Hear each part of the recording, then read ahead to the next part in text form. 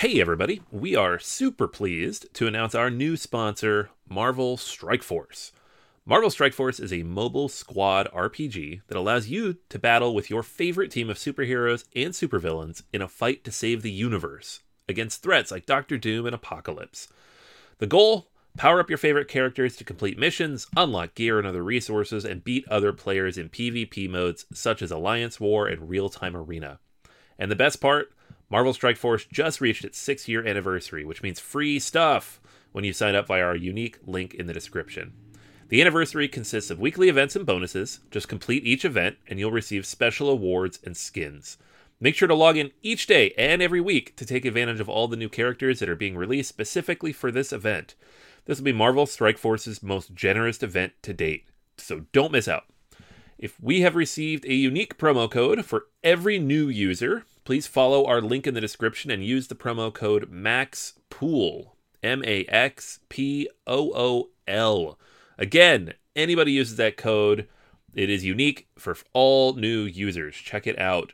Once again, thank you so much to Marvel Strike Force for sponsoring this episode.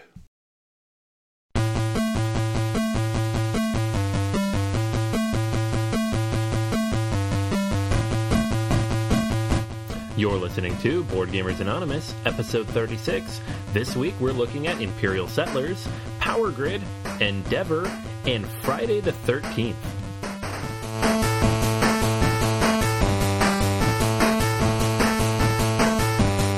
You're listening to a proud member of the Dice Tower Network, dedicated to bringing podcasters together for the greater good of gaming. It's sort of like Voltron, but with better lip syncing. Find out more at DicetowerNetwork.com.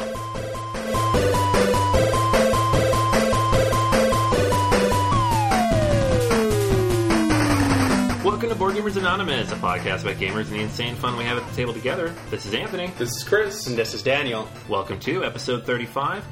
Drew could not make it to this episode, unfortunately, but he is joining us to read the news in just a couple minutes. So he'll be with us for at least 10 minutes, and then you can just imagine him sharing his opinion on the rest of the games. We'll do what we did with Daniel and just jump in for him and assume what he thinks. Yeah, I'm sure I'll be fine with that. Wait a minute now. The things that you promised our listeners was really generous of you. Oh, you know. Promises, they don't always get kept. Ooh. But these did, and you especially said that when you would say that, it didn't mean that. It meant the opposite, which was really strange at the time, but works out now. No, it's just preparing. It's good to do that. Yeah. It helps that we know what you like better than you do. If that was true, I wouldn't be surprised every time you want to burn a game. So we're going to jump in. We're going to talk about the news in just a couple minutes, and then we'll hit our reviews. This week, we're talking about Imperial Settlers, which was a big hot game all summer. Introduced at Dice Tower Con, big hot seller at Gen Con, already sold out, I'm pretty sure, everywhere else. So, we got one and you did it! And we played it, and we're going to talk about it in just a little bit. But first off, let's jump into the news. Let Drew take that away. Shout out from the tabletop. News and commentary from the BGA news team. That's us. That's me. Hasbro is doing everything it can to remain relevant to serious gamers. They've invited fans of some of their games, some of all games, to submit art that they would turn into 3D models. Games like Monopoly, Scrabble, Dungeons and Dragons. You can submit your designs by September 9th to Hasbro and possibly win a contract with them. I don't know what else you can win except that your models will be created and sold for great profit by Hasbro. That sounds about right. Yeah. A little bit more information on that Asmodee acquiring Days of Wonder. It's covered by ICV2, that entertainment industry website, and Forbes magazine, so it's a major event. The reason, it seems like one of the big reasons why Days of Wonder was bought up was for their digital apps, that they're big into that. Asmodee wants to launch into that. They, of course, want to branch from Europe into America. They want to become a truly international company. Is that the future of gaming? Are we going to start seeing European companies try to take over America and make everything multinational? Could, yeah. I mean, we do it to enough other industries, right? Yeah, it's happening. So you wonder, is this the niche industry that we're used to? Is that going to be a thing of the past? If you're looking for logistics and distribution, it's America, right? Right. Well, and I mean, also, if you're ignoring major markets like China, like India, you're ignoring a couple billion people who might be playing your games. There was something I read recently, though. They have industry. China has a great counterfeiting industry where they take. Well, I read this article about Bang. They took everything about Bang, the mechanics, and just relabeled it something Three Kingdoms under a whole different name, a different line, but everything was identical. And they seem to be able to get away with that. So They don't really enforce the laws, so... Oh, it's being marketed in the Western... Oh, really? Under the Three Kingdoms. So that's where the controversy is. Yeah, well, that comes back to that whole copyright thing. When are gaming companies going to start digging in their heels on these? It also highlights the difference between trademark and copyright, because you really have to have a grip on both, because one kind of law is stronger than the other. I think trademark is probably tougher. People are very jealous about protecting their trademarks, whereas there's so many ways to get around copyright law, it seems, nowadays. Yeah. So, and one other thing that we want to report a little bit more on, ICV2, the website, gave us some numbers on Gen Con.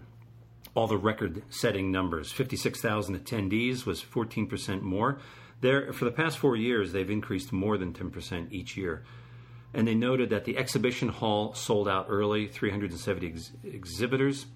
Makes me wonder. San Diego, they're having a problem with Comic-Con because they're getting too big for the convention hall there, and Comic-Con is threatening to pull out unless San Diego increases the exhibition space. Could that happen in Indianapolis? Can you imagine Gen Con being anywhere else other than... Yeah. The Dice Tower was just talking about this, too. Like, should they introduce a cap on attendance? Should they change how they do the venue? Should they ask Indianapolis to do something for them?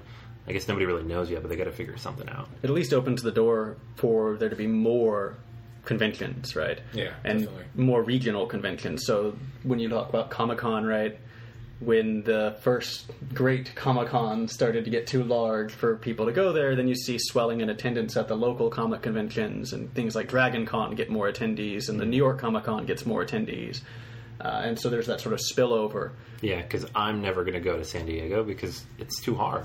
And it's so, it's so full all the time. It's like, how do you get in there? And even if you did, how long are you going to wait in line to do one thing? And maybe that's been good for New York's Comic-Con.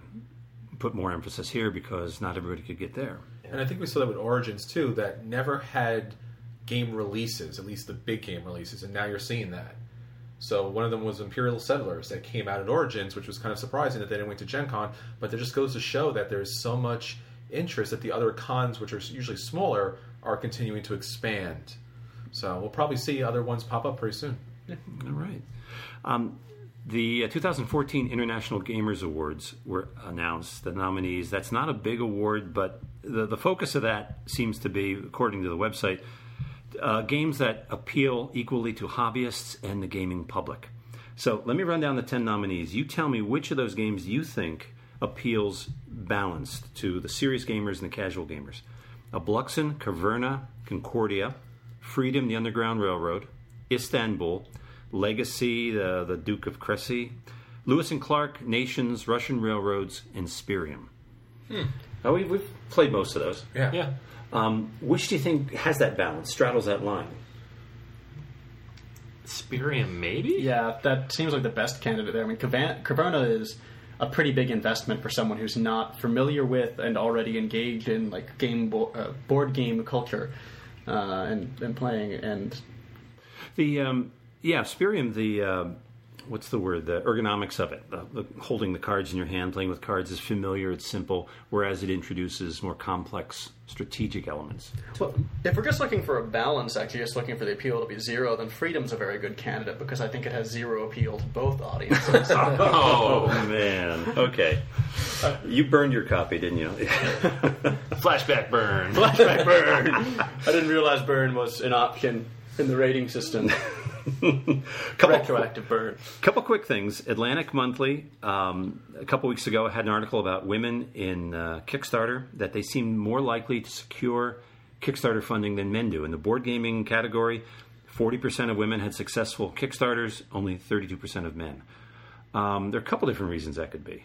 I mean, it could be anything from the fact that men who are prepared to be successful board game designers are disproportionately well represented in the board game industry, so they don't show up as men running successful board game Kickstarters. They show up as companies running successful board game Kickstarters, whereas women are disproportionately underrepresented in the hobby and likely in the industry. So you would have a greater chance of those with greater talent being left on the sidelines and having to look for other ways into the industry. There could be some easy explanations. Things like that. Or men are more likely to present really bad Kickstarter projects. Or women are good at building communities, which basically is Kickstarter is all about. That's right. Hey, the D&D Player's Handbook, 5th edition, topped Amazon's bestseller list. You know there are millions upon millions of copies on that list. They were number one for a few days when it was into general release. We all know about Parks and Rec's fake game, The Cones of Dunshire. They played a version of that at Gen Con. You may not have known it was for charity, $100 a seat, very limited seating. Mayfair Games raised $20,000 for a local food bank there in Indianapolis. So really cool that they did that.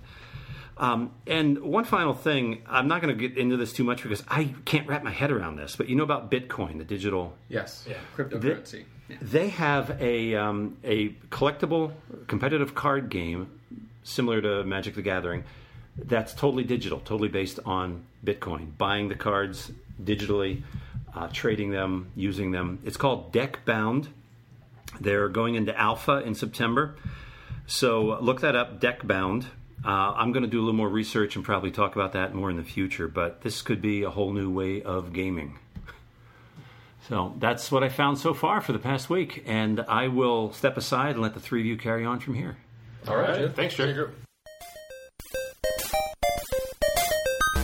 Kicking the Habit.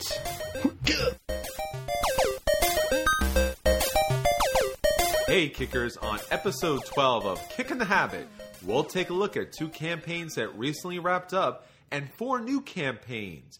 Dead Man Tells No Tales, Mafia, the party game, now with 8 new character cards, Roarosaurus, and Movie Plots, a blockbuster storytelling game. So check us out on September 10th, 2014, and I'll let you know whether you should kick it off, kick back and wait, or kick it to the curb.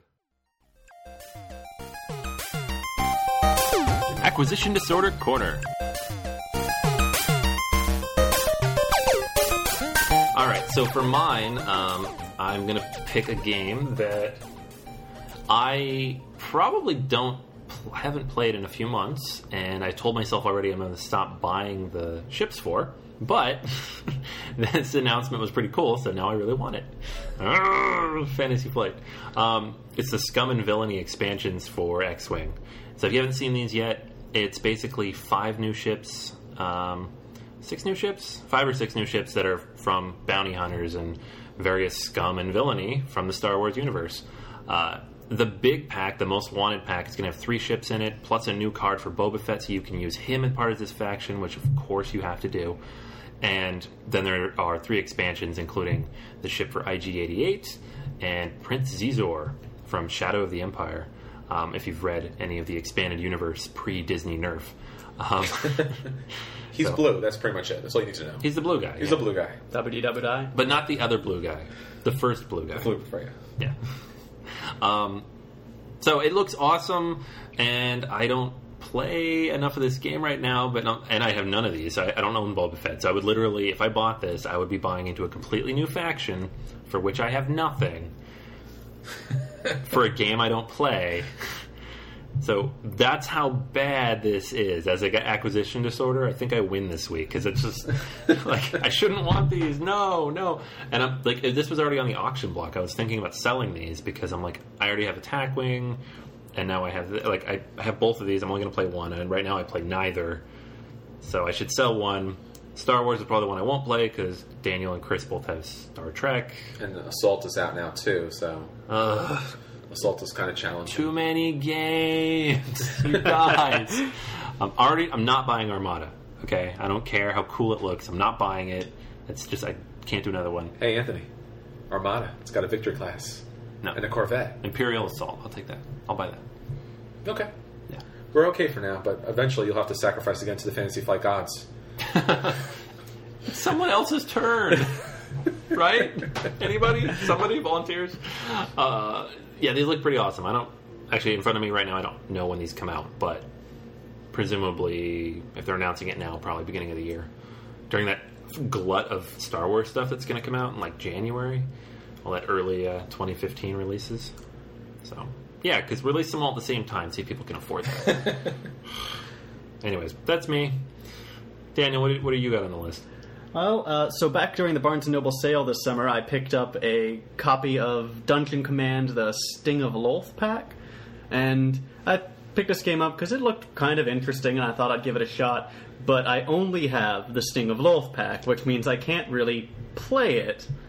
At least not in the way it's meant to be played. There is a modified rule set for playing with half a faction, but that doesn't sound very fun. Boo, boring. Yeah. So I want to buy at least one other faction for Dungeon Command. But I have no idea which faction I should buy. So maybe some of our listeners who are more involved with this game could give me some feedback. So if any of you guys have ever played Dungeon Command and there's a particular faction you really like or you really despise, let me know. Comment on the webpage or email us. BoardGamersAnonymous.com or the Guild on Board Game Geek. That would be very, very helpful. Tell Daniel what to buy. Please. I need your sage advice. What kind of factions do you like typically in fantasy games? Is it elves? Is it elves? Is it elves? It's got to be elves, right? Why would it not be elves? It's totally elves, right? Everybody's with me, right? Do you even know what we're talking about right now? No, I just heard elves. That's all it is. Chris was in the other room. He came running in. Elves works with everything. Elves. They solve every problem. Oh. You know, I should introduce you to another old friend of mine who has the exact opposite view, which is in every game he tries to murder elves or the things closest to elves. Look, Harry Potter, House Elves, they come save the day. Dobby, come on. Yeah. Lord of the Rings, who saves the day? The elves. And we already mentioned... The Hobbit. Not so much. Yeah, really, mostly the Hobbit. Well, the elves keep them alive. That's true. Kind of. Go Hobbits. Hobbits! I want a Hobbit faction. The wizards, they're like a race, right? Does any game have a Hobbit faction except for Terra Mystica? Dungeons and Dragons, halflings were originally called hobbits and they got sued. Oh, okay. I could see that. Yeah. Yeah. What else? I think they were called hobbits, anyway. Yeah. Challenge number 2 to listener. If you've played a game with a Hobbit class... That's not a Lord of the Rings game. That's not a Lord of the Rings game because that's cheating completely. Yes. And obviously they're not going to be called Hobbits because lawsuits. And if it's a Dungeon Command faction for Daniel, double win. Yeah. All right, that's fair enough. Yeah, pick that up when somebody gives you a good recommendation. Yeah, so that's my acquisition disorder for this week. All right, so we've been talking about Philip DeBerry's great games that have been coming out. Kickstarter, he has Skyway Robbery that's still active. So if you haven't backed that yet, check that out. Also, check out Kicking the Habit. We have a long interview with him. But the acquisition disorders with his games do not stop there. He's recently put out Revolution Anarchy. This is another 5 to 6 player expansion for the base game. And basically what it does is what the last expansion does is it replaces the middle of the board with a new, smaller board. So you'll get new bidding boards. You'll also get 2 new sets of components. But with this thing, it gives you something a little bit different. You'll be able to use the warden to force people into jail, blackmail the heretic, and take over the asylum. So there's a lot of difference in this game instead of just the usual capture the area and push people around. Actually, if you end up in the asylum and you have the most in there, you're going to lose 30 points of support. If you're in the jail, it's another 30 points of support. And the garden is quite the opposite, which each little block that you control in there, you'll gain 10 points of support. So it actually has that negative component, a little bit kind of like a la Scoundrels of Skullport, adding something negative to a game that only just usually has a positive kind of component to it. So I'm going to purchase this day it comes out because we really love Revolution. It's a light, easy entry-level game that plays with so many people, and it's nice to actually now have the ability to swap out the different middle parts. That's awesome. Yeah, because Revolution, it's already a combative game, so why not throw some negative points in there? Make people more angry. Sounds like a really great expansion on an already very good game. Absolutely. Yeah, and if you haven't yet, check out episode 34, because we have like a little sneak peek of that interview, or of course listen to episode 11 of Kicking the Habit, which came out just this last week, and that has the full interview. Right, Chris? Yep, absolutely. Awesome. All right, so that's all the acquisition orders for this week. Thank goodness. Yeah, I know. We survived another week. Yes. We'll see how many suggestions come in for Daniel. Yeah. He's going to be crying next week. Could be a problem. Wait, I thought of one. Small World has a halfling race. It does. Oh, Yes. good call. All right, now go buy that. I have it. Oh, damn it. Done. Done. Whoa. What? Preemptive purchase. All right. So we're going to jump in now to our what we've been playing lately.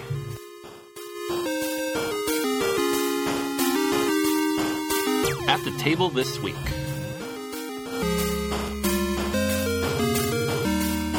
All right, so the game that I got out this week, and this is a bit of a surprise for everybody, so make sure you're sitting down. Am I sit down? We're all sitting down. All right, good. So, but if you're listening, sit down. It's a trick-taking game. Whoa. And I like it.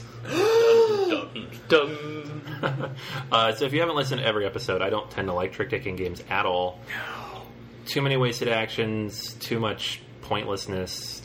I don't know. They don't do anything. They're all the same. Anyways, I could go on. There's a lot of bad games out there, and people have fun with them. I don't. This one I like a lot. So it's based on Poison, Reiner Nietzsche, and it's a pretty old game. I think it was published originally by Hasbro. And it's not in print anymore. So luckily a couple people at Myriad, back when it was open, had copies and they'd bring it in and we'd play it casually. And I liked it a lot. There's never a turn where you can't do anything. There are always rounds where you're going to do a little bit better. There's multiple rounds to the game. So it's not, you don't get stomped and you're never like sitting there doing nothing the whole time. Like some other trick-taking games that will not be named, all of them. But it's not easy to get, though, so this was a hole in my collection. I don't own any trick-taking games. I don't have any super quick card games in this genre because I don't like them usually. And recently, Yellow put out a new version of this game called Friday the 13th, which is the exact same game with little square cards and no cauldrons and interesting color choices on the cards, but otherwise exactly the same game. Everybody gets a hand of cards equal to whatever percentage of the deck, however many players there are. You take turns putting them down in one of three stacks. If it hits 13 or breaks 13, the total of the number on that stack, you have to pick up the cards. If you have the most of any one color, they don't count against you, but everything else counts as one. And then there are Friday the 13th cards, which count as 2. So if somebody throws that in a pot and you pull it, that's extra points, and you get those points no matter what. So the goal is to have the least number of points after 4 rounds. Easy as that. I like it. It's fun. It's quick. You can pull it out when we're sitting outside Daniel's locked apartment. And it's incredibly easy to teach. You can teach it to anybody in like 2 minutes, which is most trick-taking games, except it's good. So I'm happy with that. Glad I bought it. I think it's $15, so it's pretty affordable. Get it online for a little less than that. Comes in those awesome little yellow magnetic box. It would have been cool if they had something like the cauldrons, because the original game had the cauldrons. This one does not. There's no player mat or anything, but that's my one complaint. Yeah. I mean, that does reduce the footprint a little bit, taking those out, which is nice, and so it's more flexible for not having the cauldrons. Though I guess you could have always just played without the cauldrons if you wanted to. Yeah, I mean, it's just a card game. All you need is 3 stacks, and then you're on stack. Everything else you're holding, so... Yeah. We played it on a banister. Yeah. So. Yeah, I love this Poison. Love it even more as Friday the 13th, especially now that there's actually a version of this in print. And especially all those components in the box are great. I mean, as nice as it was to have Poison out there, it was kind of an unwieldy box. This is actually nice. It really kind of fits with it. It's a small box. You take it on the go, kind of throw the cards out, play real quick, and kind of throw it back in. The only thing I would say is the color choices were a little off. The reds and the oranges, it was a little hard to kind of make out, especially if you're colorblind. You might have a little bit of a challenge with this. They didn't go with like stark differences of colors, but beyond that, it's a fantastic game. Yeah, and one more thing I do want to say, and Chris, you complain about this a lot actually, is that if you have a lot of cards and only like 2 or 3 options, use different art on each card. Yes. They do that here. Which I like. So every card in the game is different. I mean, if there's multiples of some cards, obviously they're the same. So the red 7 is, or yellow 7, whatever color it is, they both look, they all look the same, but the 7 is different from the 5, which is different from the 3, which is different from the 2 and the 1. That's pretty cool. It's a nice touch that you don't always see. The original Poison does not have that. Yeah, this is all, they're all based on superstitions, right? Mm-hmm. So that's kind of nice and funny as far as the theme's concerned. Yeah, and there's mirrors, ladders, and cats. Yeah. So, fun game. If you do not have Poison and you've been looking for it, or if you're looking for a trick-taking game that is easy to teach and you don't have one yet, or if you're like me and don't like tricking-taking games at all and want one in your collection that won't annoy you, check out Friday the 13th. Good game. Yeah, I would definitely pick this one up. It's a buy for me, and it plays with everybody. Yeah, I mean, I honestly might buy it. It's a great game. It's portable. It's friendly for those who don't have a lot of experience, and it's fun. All right, next up I want to jump in here with a game called Endeavor. Now, the challenge with this is going to be this game is currently out of print, so hopefully this isn't too wrenching for you, but I actually had a chance to play this up at the Montclair Bergen County board game meetup, and it's an interesting game because it combines 2 types of mechanics. The first is it's a worker placement game. So in the beginning rounds of the game, you'll purchase a tile, and the tile gives you an opportunity to place your worker on there to activate its actions. If it doesn't have a spot for a worker, then it allows you to gain a smaller bonus throughout the game. Now, the game itself is all about gaining glory for your kingdom as you expand throughout Europe using the Mediterranean type of shipping lanes. Now, the board itself is pretty interesting and really beautiful, actually, because there's 2 sections to it. So you start off in Europe, and that's the main section where you'll kind of be starting out, and as you place down, you'll be able to get special abilities and different skills that'll benefit you throughout the game. Now, it has your main board is going to have a number of different tracks. So you'll have a building track, you'll have a population track, you'll have a gold track, and you'll have a track that will allow you to play additional cards. So you have the buildings, you have the track, the population activates on the board, and then you'll get additional cards from different spots on the board, which will give you additional bonuses to those tracks. So you might have a card that allows you to get 2 gold, or 3 buildings, and that kind of gives you bonuses throughout the game. Now, this has a little bit of a point salad mechanic to it because typically wherever you're placing on the board is going to score you points. So, as I said, the European section is kind of open to begin with, but then you can sail out to these other sections, and based upon where you place your tokens, you can place it in such a way that it's on one spot and then across the board on another spot, and then in between you're able to score that 3rd spot. So the tokens kind of flip over and let you know what are the bonuses that you're getting for those spots. It's an outstandingly stunning conception as far as everything plays tightly, everything plays thematically, and it's actually a lot of fun too. As I said, the game is out of print, so it's going to be a little hard to kind of get your hands on this, but if you ever do see Endeavor out on a game table, be sure to check this out. It's a lot of fun to play, and it plays with a lot of people. All right. So it's out of print, so I'm sure it's like $150 or something, right? Exactly. What would you pay if you saw it? I mean, would you buy it? I mean, I think the worker placement section where you pick up these tiles that give you possible actions has been done already. It's kind of been there, done that. But the board itself, where you have the shipping lanes, is pretty innovative, especially when you combine it with the tracks that allow you to move up different spaces. I would not pay the $150 for it.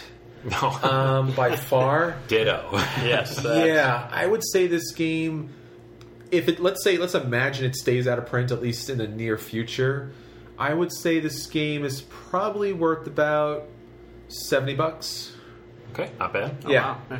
But always keep your eye on the market first to see if this game is coming out in print. I know a lot of people requested, but as of yet, there's no release date for a new reprint, which is a shame because it's actually a very good game. It's not super old though, right? So maybe if people check their local gaming store, they might get lucky. Absolutely. If you can't find this on the line, always check out the local stores because they usually have a copy kind of hidden away. Yeah. Cool. Oh, my at the table this week is, well, it's actually our at the table because we all played this together. And you guys are all going to be already familiar with this game, but it's Power Grid. Yeah, so this is our weekly entry in that classic kind of callback thing where a game that somehow none of us except for Drew had played, right? That we kind of in that genre of you should play this if you play board games. Yeah. So we finally got it out. Well, and it's, part of the reason I think we were so slow to get to it is looking at the box and the art and everything. Power Grid looks like it's going to be boring, and it just is not, right? It plays fantastically. I mean, for those of you not familiar, the game is about building up power plants so that you can power more and more cities. You've all played this game. I'm not going to go in detail on the rules. They're not terribly complicated, so that's another reason not to give too much attention to them. And I was just very happy with the gameplay all the way through. It seems like it could take that place in the gaming pantheon of like the classic games that are on a family bookshelf. It could take that position away from Monopoly, I think. I mean, well, Monopoly could already be burned anyway, but because it has a lot of similar elements, right? It's got the paper money, it's got the sort of wealth building idea. You've got to lock down certain pathways. But it's much more exciting, it's much more intricate, and much easier to play. Yeah, I had a lot of fun with it. I don't know if it could ever really replace Monopoly because there's a lot more math, and I think 8-year-olds would have an aneurysm. But if I'd been a kid, I would have been happy to play this instead of Monopoly. Could have handled it. It was awesome, though. It was a great game. Yeah. I can't believe I hadn't played it yet. Yeah, this game looks dusty, dry, boring, spreadsheet, mechanical kind of, really any kind of word of dry and boring you could possibly imagine. And the game itself actually has a lot of fun to it. The bidding mechanic is really nice. It's fun to kind of pick up different resources at different stages depending on what they're worth. The only downside I will say, and we haven't got multiple plays of this in yet, but it does see where your initial placement is. It allows you at least a little bit of a head start. Because if you do have, like, let's say where I'm placing, there's 3s and 4 connections, and you have 5s and 6s, it's going to be a little bit advantageous on my part to kind of spread out early, and then the more cities you can power, the more points and the more money you're getting, and that little edge can make a big difference. Now I know there's multiple maps, and maybe that kind of mitigates that a little bit, but the USA map on the eastern seaboard is 3s and 4s down the way, and I don't think that's anywhere else in the game. Yeah, I'm honestly not sure if that's going to come out to a significant difference, because later on in the game, right, you can place your second and third paths, and those will be cheaper for people coming in than these, because they'll get those same discounts, right? Those junctions will still be 3 as opposed to 10. Sure. And so you'll be late game trying to build into these places that cost 10, 15. And the way that the power plants are ordered when they come out, so that the more expensive ones go bottom and can't be purchased yet, I think makes that small lead in total wealth early on might not be all that significant, but I'm not sure. I mean, it would take a couple more plays before. Yeah, because by the time I got up to the East Coast, I would have to pay 15 or 20 instead of a 10. Yeah. So a spot that cost you 13 is going to cost me at least 18 or 23. Yeah, I'm not sure how the math will work out on that. I think we not really argued, but had a conversation about that at it's just 12:30 a.m. whenever we were finished last time. No consensus, too much math. I'm sure someone's listening who's already done the math can tell us. But yeah, this was a lot of fun. Chris picked up a bunch of maps for me for my birthday, so I have those sitting there waiting to play. And the robots. And the robots, yes. My poor pregnant wife doesn't really have the energy to sit down and learn this game right now, but when she does, we're going to play with the robots. Or maybe one of us can, because we now all own this game. Thank you, Barnes & Noble. Yay! Definitely a classic worth owning, though. I'm glad I bought it. Oh yeah, definitely buy this one. If you don't have it on your shelf yet, it's definitely a buy. And be sure to spread out the word to everybody else about Barnes & Noble, but don't tell Barnes & Noble that they're giving away really, really good stuff. It's a secret. Yeah, we don't rush there at all and fight over these games when they do their clearances every 3 months. No. I don't know a single person who visited 3 Barnes & Nobles in a single day that may or may not have been 40 miles away from one another. Who does that? No one does No that. one does that. Why would you do that? Spend the same amount of money in gas as you would just to buy the games at full price. I got a deal, though. Joke's on you, I have a hybrid. Oh, it's just your time you're wasting then Not much. That's why totally he bought the worthless. hybrid. to get board games. To get To board get board games. games. He knew this day would come, and he said, I have to calculate in my board game pricing purchases. Yeah, Good plan. Yeah. worked out pretty You're well. always thinking ahead of us, man. Heck. Yeah, Power Grid's awesome. Really glad we got to the table finally. It's one of those classics that I don't know how, after so many months at the game store, none of us have played, but now we've played it and we will play it again. It's a little long. That's the only thing that's going to be tough about it. But the setup is like 10 minutes. Yeah. And the teaching is like half that. It's so easy. Do you think it's going to get samey after a while, though? Yeah, probably. Like any of those games, though. They all get samey. Fortunately, I have 5 other maps. Yeah. And all the maps are two-sided. So even the one in the base box, you have 2 maps to play on. That's Yeah. great. So Great yeah, game. Good pick. All right, so next up we're going to talk about our feature review, which is one of the hot new games out of Gen Con this year, Imperial Settlers. And now for the feature review. All right, so our feature review this week is Imperial Settlers. This comes from Ignacy Trevicek, who basically made a very similar game a few years ago called The 51st State. It's not a reskin of that game. I know some people have said that, but it is a very different game in a lot of ways. But it uses kind of a similar mechanic where these cards have different uses. You can do different things with them based on what you want to do. But the idea of the game is relatively simple. There's a drafting mechanic, so there's been some comparisons to Seven Wonders, but it's not really like Seven Wonders. There's tableau building, but it's not a perfect tableau builder because you're destroying cards sometimes too. There are multiple ways to use your cards. You can destroy your own cards. You can make deals with them and put them under the board. There's a lot of things here that are happening at once, and you're building up kind of a network of cards that'll all interact with each other over the course of the game. So towards like the 5th round, when you're at the end, you might spend a few minutes looking at all these things, seeing what they do.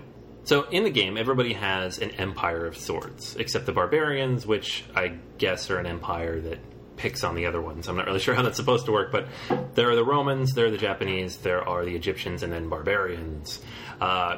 Thematically, it is interesting to see how each of the individual faction decks, because they each have their own faction deck with unique cards based on like the style of play you'd expect from that particular faction. And you're going to draw cards from both that and a common deck. And the cards in the common deck, those are the ones you draft at the beginning of each round. There are 5 rounds, so you'll be drafting a total of 10 times because you draft twice at the beginning of each round. And then you're going to have various production phases as well, based on what's on your player board, but also what's on the cards you put out. So every round you're going to get lots of little bits for production. So it's kind of like, you know, if you think about in Seven Wonders, if you actually got a token for every one of those things on your board, every time you went to play a card, which would be a nightmare and take forever, that's what you get here, except it's only 5 times because it's just for that one production round.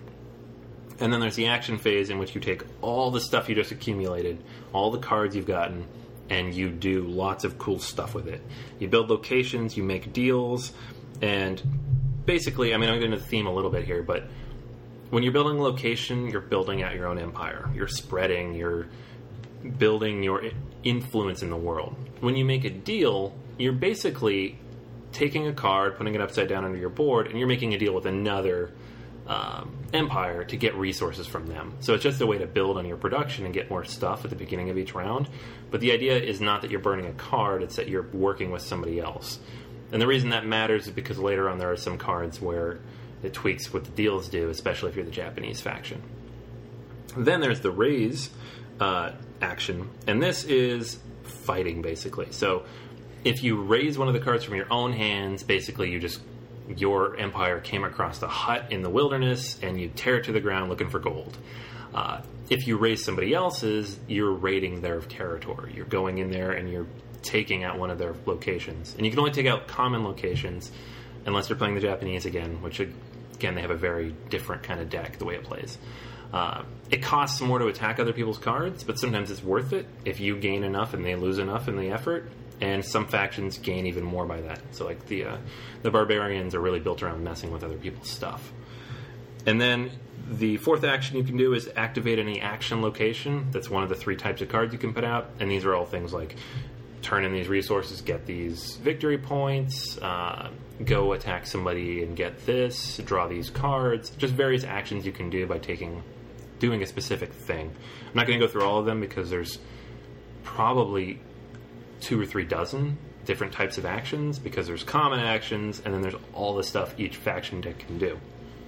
Finally, you can turn in workers to get resources you do not have. Any 2 workers can be turned in for food, wood, stone, or cards. That's basically it. I mean, probably even more rules than you really need to know in advance, but the game seems super familiar when you're setting it up. So it's important to point out the different ways that it's different, because you're not playing it. It's not a card drafting game only. It's not a tableau builder only. You do attack other people, but you're playing very much solitaire. The game has actually it's aggressive by nature, the base rules, but there's a passive mode where you just don't attack each other, and that's easy because you just take out the components where you can attack each other. Like, just don't allow it, and it doesn't change anything else about the game because you can still raise your own stuff. So it's that kind of game, and it definitely plays a little bit longer than we thought it did, but overall I think it fit the theme that everybody's been talking about. It is very interesting, and I'm excited to play it again and to talk about it, hear what you guys think. Yeah, I mean, it was a solid game. I don't feel particularly strongly about it either way. It kind of felt like, yes, this is a game. All right. I had fun, but not exceedingly large amounts of fun. And, there were some weird bits, but not horribly traumatic weird bits. So, it's a game. Well, hello, Mr. Vanilla. Yeah, right? This coming from the guy who has a strong opinion on almost every game we play, so... Well, for me, what I really liked about this game was two things. First off, I really like asymmetrical powers, so that each race does play different. I am so tired of getting a different race card or faction card, and it's just a different color. I mean, it's so boring. Let me play something different each and every time. So to have a different faction that actually plays different by the main board on what resources they get, and then in addition to that, to be able to get its own deck that's specific for that faction is tremendous, right? I get to play something that's thematic to that race, and I really like that idea because you don't see that very often. I know that takes a little bit more work to kind of work that into a game, so bravo on that. The second thing is I always like tableau building, to be able to build an engine in front of you and not just place all the way out in the middle of the board, but actually to have your own engine and seeing what it's doing. That's a lot of fun, and this game does that very well, especially where you have these common buildings and you have these faction buildings, and you need some production buildings, which are typically the common ones, and the faction buildings are the special ones. So it has an interesting gameplay as far as I'm building a civilization.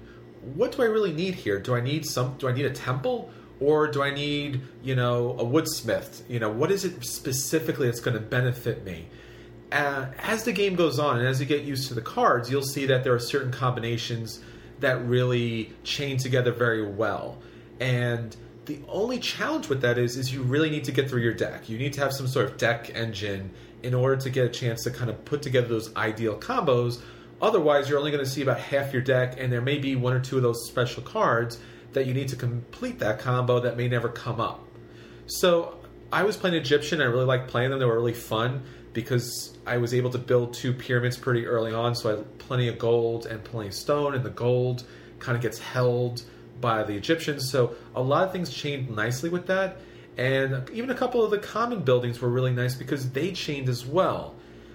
What's really difficult about this game is, especially, I know Anthony mentioned there's a nice friendly level to this game you can play, but the raise action, now you can raise your own cards, which is very helpful, but to raise somebody else's cards, you really got to know pretty well what they're doing. Where is their engine amongst all of those cards? What's scoring them a lot of victory points? And even though we played very closely together, the text is just way too small to be able to figure out what cards are really benefiting them. Now, you'll see them score points, but, is that 3 victory point card worth more than that one that's generating 4 resources every turn? And especially with the Egyptians, because you weren't getting a lot of raise tokens, you're making one choice or two choices a game to actually be able to take somebody out.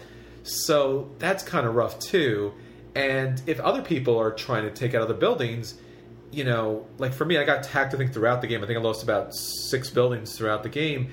And I'm like, well, Daniel's building a lot of stuff, and he's got a lot of money, but, you know, you don't want to be that guy in the game like, hey, see that guy?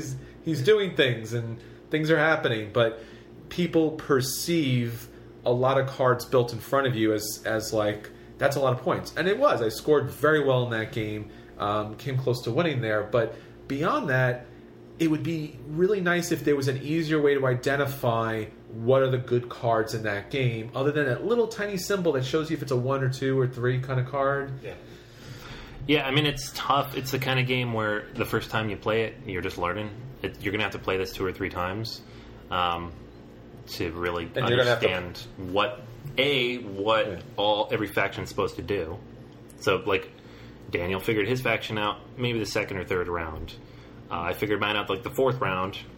Drew didn't quite figure his out till the last round. But they're different. They're all very different. So you're supposed to basically, in this kind of game, usually you have to come up with a strategy and then go with it, right? Yeah. This game kind of tells you what the strategy is, and you have 2 or 3 ways to play the faction deck. But you need to know what it is in advance, and we didn't because we didn't really know what all the cards did. Yeah, I mean, I think part of the reason it didn't excite me too much is, so I was playing the Japanese, and I got dojos and trade routes, which together allow me to make deals for other people's cards and then get victory points every time I make a deal. And clearly that just meant that I was going to be the deal guy. Like, I was like, well, there's my strategy. Right? In my hand, there is my strategy for the game. And so I ended up just making a bunch of food, which is also the thing that the Japanese are able to hold on to, because every faction can hold on to one particular resource. And then using that food to power deal after deal after deal. And towards the end there, I was raking in, I was probably doing 4 deals a turn for 2 victory points each, so 8 victory points, and getting the benefits of all the deals. Which is, I guess, for me as a player, I don't actually like it too much when the faction just says, here's how I'm supposed to play, like, do this. I prefer when there's more flexibility, and I'm sure there are other ways to play the Japanese. Yeah, well, I mean, also, you're not always going to get those cards that's true. that quickly or that easily. Yeah. And I think that's the downside to the asymmetrical play, and this is also true of Terra Mystica, where the races do have special unique abilities, but if you're not playing that special unique ability, you're not going to win the game. There's not a lot of variety in this game where you could not play that ability. You can't just play enough common cards and a couple of faction cards to win you the game. It's just not going to happen. Yeah, I was pretty far behind. Me and Drew were both pretty far behind because we really hadn't figured our decks out yet. And then I started messing with people, which is what barbarians are supposed to do, is stealing their stuff and destroying their deals and going in and attacking them with various cards out that you get bonuses for that. And then I kind of caught up. I mean, like, you still won by a decent amount, Daniel, but I caught up pretty solidly towards the end because that's what my deck was supposed to do. I don't know if I like that too much either because it really hurts replayability. Like, yeah, you could rotate who's playing what, and it's going to be different every time, and you could probably play each deck 2 or 3 times and have fun with it each time, but eventually you're going to be like, okay, in the Japanese, I better grow some food. It's not... Yeah. I mean, ultimately, I think one of the biggest reasons I won was that people weren't being aggressive towards me, because the Japanese, unlike every other faction, their faction cards can be attacked and destroyed. And, I mean, I took precautions against this because they can place meeples to be defenders and have permanent defense bonuses to various locations, and I did that for every faction building I built, put a samurai down on it, which is why Drew kept shooting past me and going for Chris. Yeah, and I wasn't paying enough attention to how many points you were pulling from that. Yeah. Because I could have taken all those cards out by the 4th round. Yeah. But then again, like, my bonus was, if I destroy somebody's building, then I would get bonus points for the goods that I would have raised. Japanese faction cards, when you raise them, you just get a victory point. Right. So I'd get nothing. So it'd be much less valuable for you. I lose 3 victory points. All I'm doing is hurting you. Like, and that's probably some of the internal logic of the game, that they built it such a way that there's ways to kind of keep each other in check between the Romans and the barbarians, but then you're expected to keep each other in check. Whereas the Egyptians and the Japanese probably score a lot of points to kind of counter that. So maybe the scores would have been more closely aligned if everyone was doing their job, but at the same time, that's not really that fun. You shouldn't have to do your job. I mean, the faction decks have enough of the good quality cards that you're never going to be completely out of the game if you're not pulling those 1 or 2 super duper cards. But at the same time, those 1 or 2 super duper cards are just amazing. Yeah. So, yeah, if you pull it early enough in the game, you can do it every round. A lot of games are like that. Like, sure. If you get your big, powerful card out in round 2 of 5, you're going to benefit from it every round, versus if you only pull it in the 5th and you can only use it once. Yeah. So the Japanese faction deck, they have 2 cards that are really special, which are ones where you store things on them and you get points for however much you store. One's resources and one's discarded cards, and that can give like a massive surge at the end. But I didn't even need them. I ended up throwing them out to make another deal so I could power the engine further. Because at that point in time, it would get me more victory points for the end game. Mm-hmm.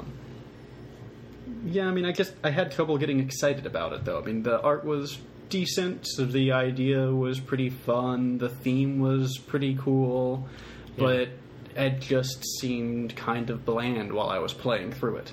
yeah, I'm trying to figure out if there is something that they could add to the game as far as an expansion is concerned to kind of lock it in a little bit better. Maybe a third type of deck that wasn't your faction or commons. Maybe Like Wonders or something? Wonders would be great, or exploration, like, you know, you're able to pull in resources, you know, different type of chit or something along those lines. Mm-hmm.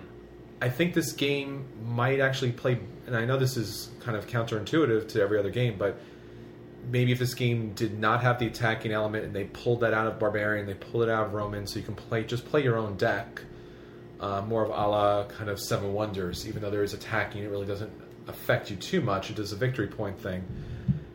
It's, you know, it would lose a little theme there, but the game could use something more. It could, yeah. I had a lot of fun with it. I think it's cool. My deck didn't really fall into that kind of step-by-step rote thing that yours did, Daniel, towards the end. Yeah. I can see why you were like bored almost. Because, yeah, the last 2 rounds, we all knew what you were going to do. Because it's not...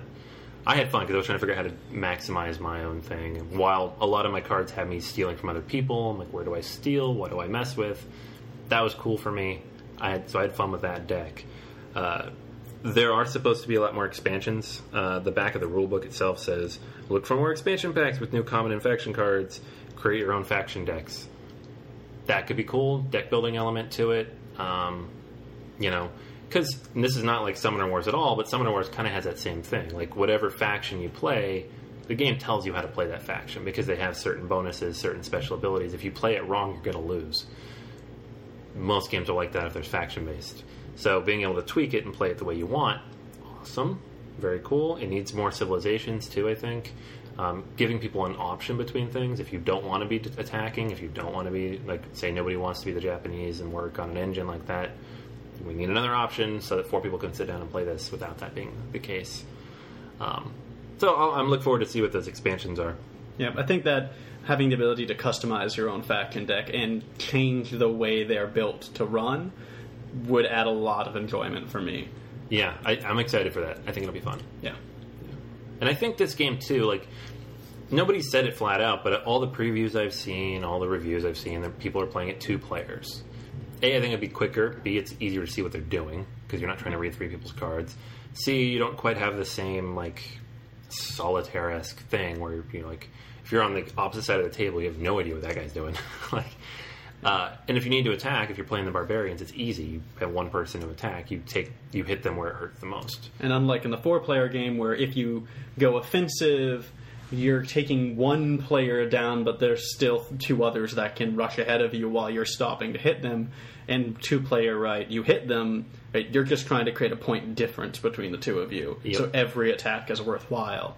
Yeah, and that's always my problem with an attack game with more than 2 players. That's one of the things Kemet does well, is it finds a way to benefit you if you attack people. You could gang up on somebody, even if they're weak and they're not winning, because you get the victory point for beating them. Games with multiple players, when there's attacking, it's hard for that to work. So in this case, you can attack the wrong person. The other two people are like, what are you doing? Yeah, I think you're right, especially to mention Kemet here. I think Kemet, which we reviewed last episode alongside Cyclades, is one of the few that does this particularly well, which rewards the aggression even in a multi-party game, because otherwise you tend to exhaust yourself, just leaving yourself vulnerable, or you're wasting time hurting someone else without really benefiting. Yeah. But in a two-player game, every wound you inflict on them is essentially money in the pocket. Yep. There's very few games that actually attacking benefits you. Maybe Seven Wonders might be another one where you score victory points, but beyond that, you almost always, in a Euro game, it's a wasted mechanic. Yep. Yeah. Yeah, and certain factions here do benefit. I got 4 points every time I took out one of somebody's buildings. Yeah. So, and do that from enough rounds is a lot of points. But not everybody can do that. Overall, for me, it's a play. I don't think it's really worth running out and buying right away, because I think a lot's, if the back of this rulebook is right and there are expansions coming, I think you should wait, honestly. I think the game, it's fun. If somebody brings it out at the game store, you should play it. I think you'll enjoy it. I think a lot of people will enjoy this game. But I don't think you should necessarily buy it unless you've played the 51st State and loved it, or everything we just said sounds amazing to you, until those expansions come out and you can start working on the deck building. Like, I would not have bought Summoner Wars when it was 2 or 3 decks and no expansions to build them with. Now it's an easy recommendation. Same thing with this. Wait until there's more factions that come out. And be willing to try different play styles. I'm going to get this game out. It actually has a very different way to play solo. Cards came in the box only for the solo version. So it's actually like basically 2 games packaged in there. I'm going to play it solo and see how it plays like that. And then we're going to try to get it out again as like a 2-player and see how it plays like that. Because I think it's going to play very different with the different number of players. But as a larger base game, which is what it comes as for all 4 factions, I say play, but wait to buy. I would say for this game, it's really hard because I was really looking forward to this game, and it has the card drafting element to it. It has a tableau building. You're building an engine. It is asymmetrical. It's got so much good to this that I want to recommend this as a buy. But I think, as Anthony said, maybe since they've already thought, at least with the gameplay that they were putting together, that it needed something else, and maybe just get out the base game and then they'll kind of fill it out. I think at that point, once the expansions are out there, once you can create your own faction, I think then it's a buy. Right now it's just a play, but it has so much good to this. I can't wait for this to come out in its full form. Yeah, for me, I mean, it lacked spark, it lacked interest. My decisions were pretty easy to make. I'm not sure if that's just because of the faction I was playing or just because of how the cards came out, but I wasn't on the edge of my seat at any point. I wasn't particularly excited at any point, and I was initially going to say play, but the more I think about it, if I'm not particularly excited at any point, right, play it if it's the only game you have on the table right now. But if there's anything else that's enjoyable, this is a dodge, right? It's the bottom of the playable heap for me. Like, yeah, you could play it, and it would probably be better than sitting around silently staring at one another.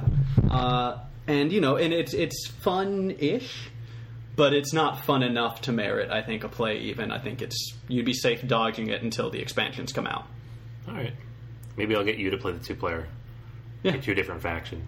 That'd be interesting. Yeah. Be quicker, be more engaging. And just to see, because then we could see if somebody who was just bored is changed by a different gameplay mechanic, playing a different style, or if it's just the same feeling of like, no, that's the kind of game it is. Yeah, that'd be good to know. Yeah, but I'm wondering, too, even with the 2-player version of that, what if you played, as we talked about, the Japanese and the Egyptian are very just kind of like production, and the barbarians and the Romans are attack. So if you play 2-player, do you play the 2 attack? Do you play the 2 production? Do you play one of each? Well, the book recommends, if you play 2-player, it actually recommends that you play a 2-player game first with the barbarians and the Romans. Aha! Which I did. I knew it! When I was learning the rules, I ran through that. Sure. Initially, and they attack each other more frequently, so it does play more evenly. Mm-hmm. I don't think that's necessarily a good way to sell the game, because there's 4 factions in the box, and you can play up to 4 players, but you should really only play 2 players with these 2 factions, and then the game will play exactly as I had in mind. that's not really helping the argument here. Yeah. But I do want to mention that in case anybody's listening and saying, you guys did it wrong because you played all 4 first. I played the 2 that you're supposed to. It played pretty well. I played the Barbarians this time, and that faction played pretty well. I don't know if maybe just the more complicated factions are harder to play or become programmed like that. By the way, who's yelling at you like that? Rhetorical listeners. You're out there. I can hear you. I can hear you breathe at the I other get end. an itch behind my left ear every time someone listens and disagrees. You keep Anthony honest, which is a good thing, because I don't know. Yeah, it is a little worrying if the rulebook essentially says, hey, you know all that stuff we gave you? Like, half of it's usable.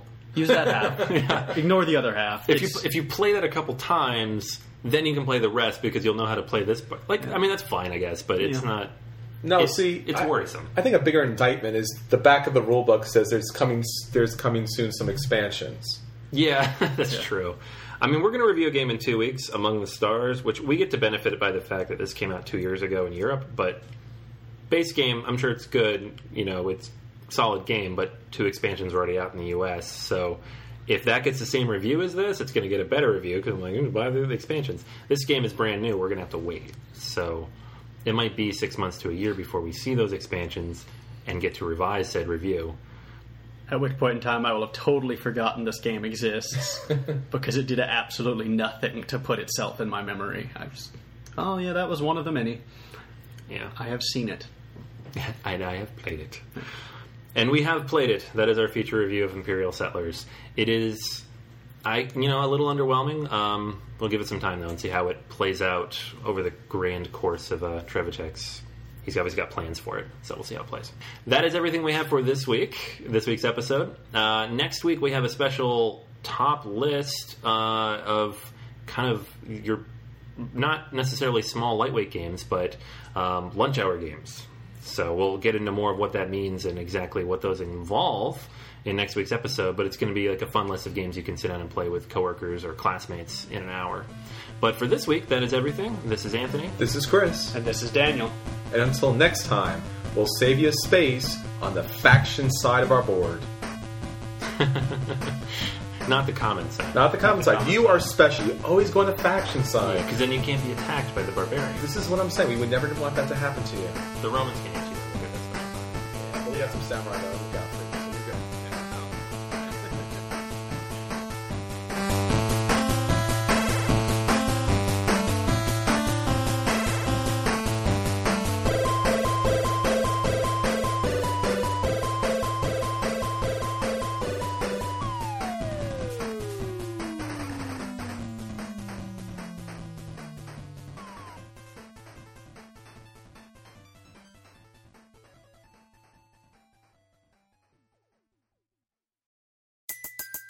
Everybody in your crew identifies as either Big Mac Burger, McNuggets, or McCrispy Sandwich. But you're the Filet-O-Fish Sandwich all day. That crispy fish, that savory tartar sauce, that melty cheese, that pillowy bun. Yeah, you get it. Every time. And if you love the Filet-O-Fish, right now you can catch 2 of the classics you love for just $6. Limited time only. Price and participation may vary. Cannot be combined with any other offer. Single item at regular price. Ba-da-ba-ba-ba.